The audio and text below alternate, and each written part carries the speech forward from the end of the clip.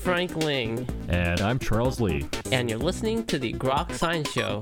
That's right, it's a weekly look at the world of science, technology, and their effects on our daily lives. Coming up on today's program, Dr. Stuart Russell will join us to discuss human compatible. So stay tuned for all of this. Plus the Grokatron 5000. And our world famous question a week. Coming right up. Here. On the Groks Science Show.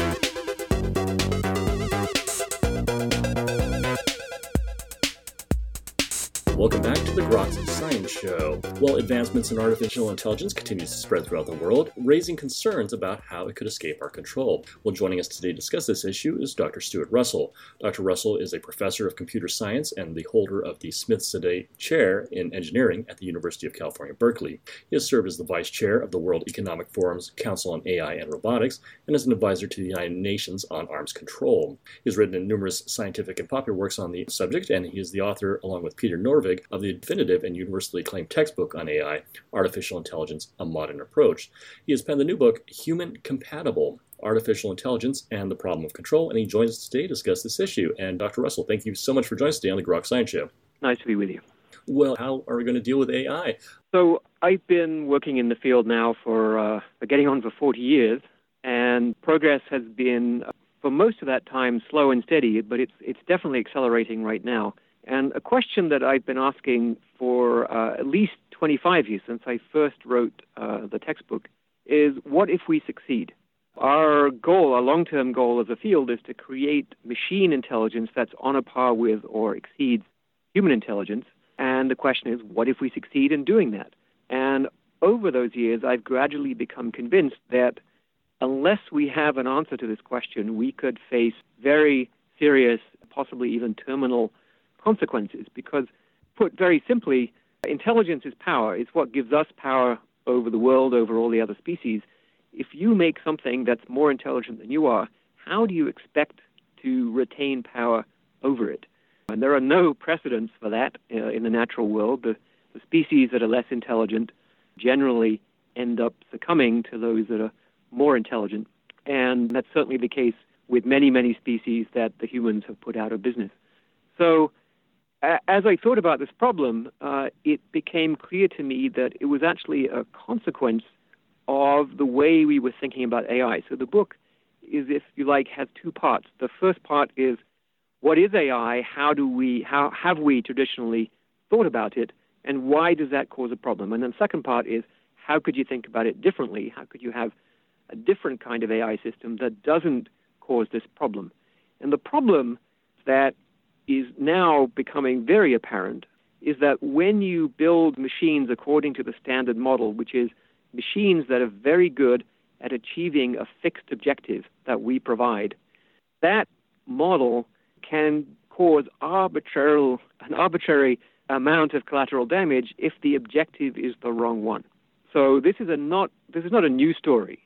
The legend of King Midas lays it out pretty clearly. He stated his objective: I want everything I touch to turn to gold. He got exactly what he asked for. And then, of course, his food and his drink and his family all turn to gold, and he dies in misery and starvation. And same with the genie in the lamp. You know, if you're lucky, you get 3 wishes, and the third wish is always, please undo the first 2 wishes because I've ruined everything. And this is really an unavoidable problem. It's okay in the lab. It's okay with simple machines that aren't very bright, because, you know, you can reset them, you can then fix the objective and try again until you get it right, and then the machine behaves the way you hope, and that's great. But in the real world, for example, with social media algorithms that choose what news article you watch or what YouTube video that comes up next, those algorithms are designed with a fixed objective, as is standard in AI, and in this case, the fixed objective is to monetize you, the user, to try to get you to click on stuff so that the social media platform makes money. And in the pursuit of that objective, those algorithms have turned, apparently, tens of millions of people into far more extreme versions of their original selves that they might not even recognize.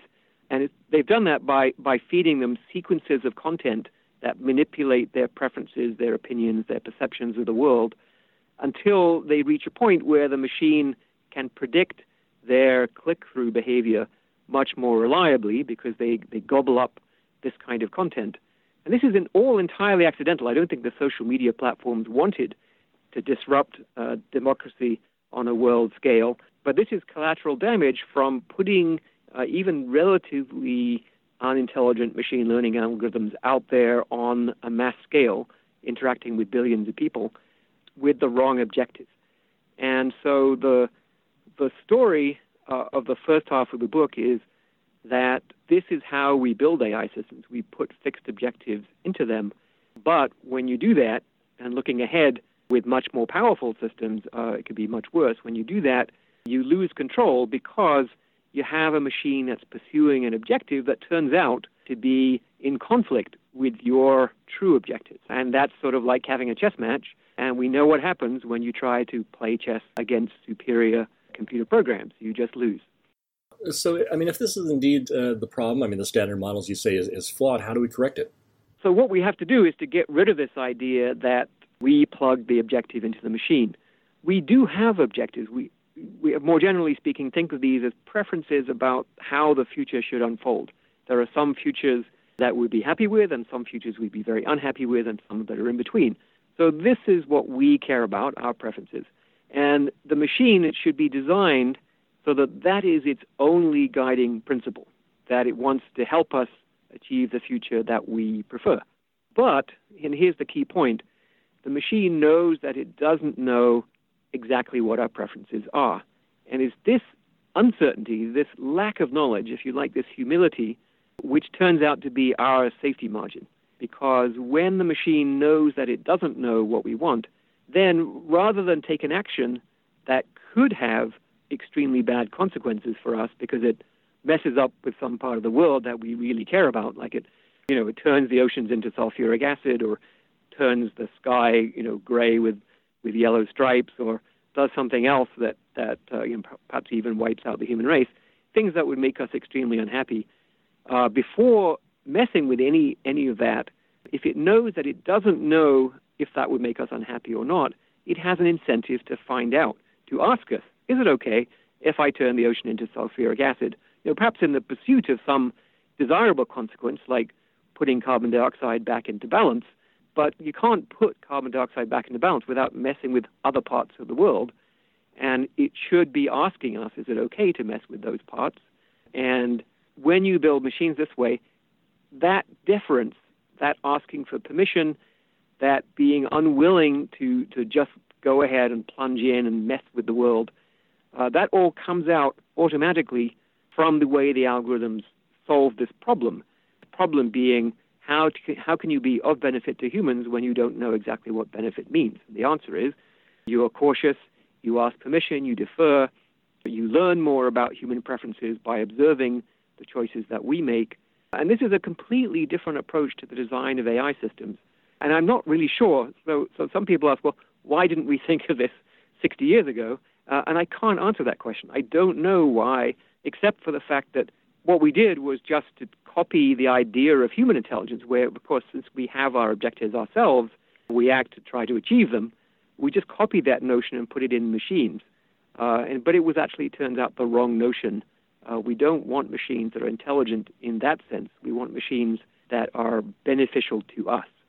And so that's the second half of the book, proposing how to do that, and then looking at all of the technical challenges and in some sense, philosophical challenges involved in that process. Isn't one of the challenges if you have an individual who has very unhumanistic goals? Yep. So that's definitely a concern. So one thing to note is that probably wouldn't want to have AI systems that were concerned about the preferences of just one person.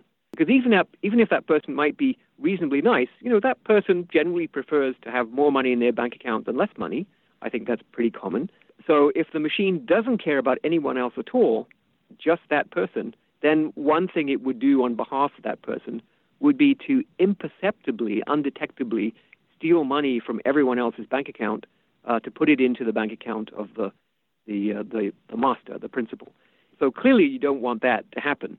And in fact, the way you design systems, they ought to take into consideration the preferences not just of the one user, but in fact of everybody else. And this is where you get into the philosophical questions, because this is something that philosophers and political thinkers have struggled with for centuries. How do you act in ways that trade off appropriately the interests of many people who can't all simultaneously be satisfied, right? Simply put, if we all want to be ruler of the universe, well, we can't all be ruler of the universe, and what does the machine do then? So there have been answers. Philosophers going back even to like the 5th century BC in China have proposed this idea that, roughly speaking, you treat everybody equally, you give equal weight to everyone's preferences, and then you try to act accordingly.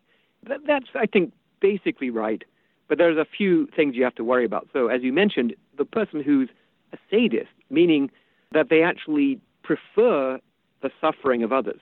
So not just that they're selfish, but they actively they get their jollies from the suffering of other people. There's no way you want machines to try to satisfy that preference. In fact, it shouldn't weigh into the overall decision at all.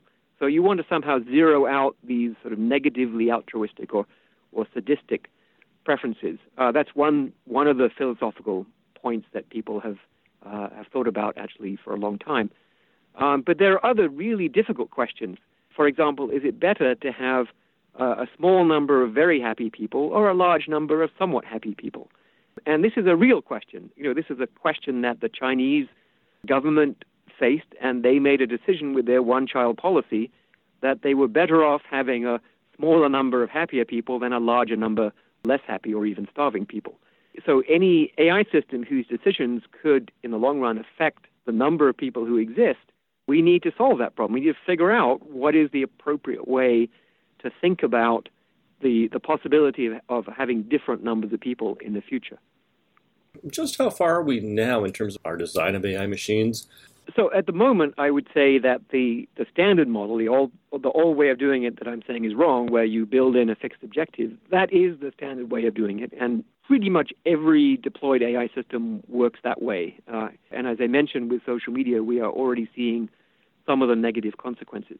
What I'm trying to do with this book is to actually get people to think about this other approach, to understand why the way we've been doing things is wrong, how to do it differently. But I would say at the moment, there's a huge amount of work for us to do to develop sort of equivalent technologies to all of the existing technologies, but versions of those technologies that are actually safe, that we can prove will be of benefit to human beings. And so one of the things that I've done in the past is to write a textbook about artificial intelligence, and it has 20-odd chapters, and each of those chapters is based on the assumption that the objective is fixed. So I'm part of the problem in that sense. What we effectively have to do is to come up with all the research that enables me to rewrite those chapters one by one with the appropriate technological solutions for how you build this new kind of AI system. So we've done preliminary work. We've shown in simple cases that, it does in fact do what you want. It asks permission, it defers, it allows itself to be switched off. All of those things fall out naturally as a consequence of setting the problem up the right way. But we don't yet have, all of the scaled-up technologies that you would want to use if you're, operating a social media platform, for example. So there's still a lot to do. In the meantime, we can recommend some very straightforward steps to take to avoid some of the worst consequences. And in particular, when you design and deploy an algorithm, first of all, think about the objective that you're specifying for it, and is monetization the only thing you should care about? And think about what other effects can it have on the world besides generating money or whatever it is that you have in the explicit objective. So what are the side effects? What are the collateral damage? Economists call this externalities. And usually what they recommend in the case of externalities, such as polluting the atmosphere, is that you charge people either by taxes or fines so that eventually the offender starts to take into account the negative effects on other people. But in the area of AI, how much should we charge Facebook for turning millions of people into neo-fascists? I don't know. It's very hard. It's very hard to say what the fine should be or how much, what tax rate there should be for that kind of behavior. So instead, what you should do is to say, okay, this is a potential side effect of operating the algorithm this way. Can I redesign the algorithm so that it doesn't have that side effect? And it turns out, in fact, yes, you can. You can write algorithms that adapt to people's preferences for material, for content, without modifying those preferences for content, or at least not modifying them in this way that drives people into the extremes of the spectrum. The field of AI is starting to understand this, and the way forward actually is to have tens of thousands of people working to develop the new approach to the AI technology. What are the areas you think that humans, for the next generation, that will have to live in a society environment as AI machines that are doing types of jobs?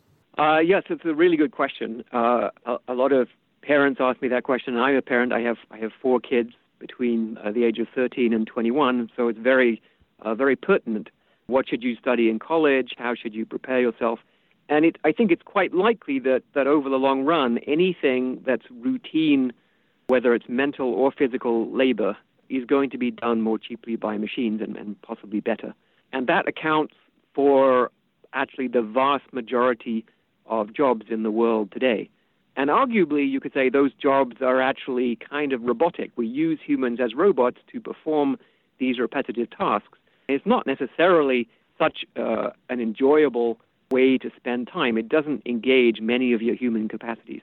So the likely outcome in the long run is that what people will be doing is jobs that involve person-to-person interaction, where we have this innate competitive advantage over machines that we are so similar to each other that we can experience what another person is experiencing and understand what it's like. Sometimes we use the word empathize, but it's more general than that. It's not just common suffering, which is what empathy means.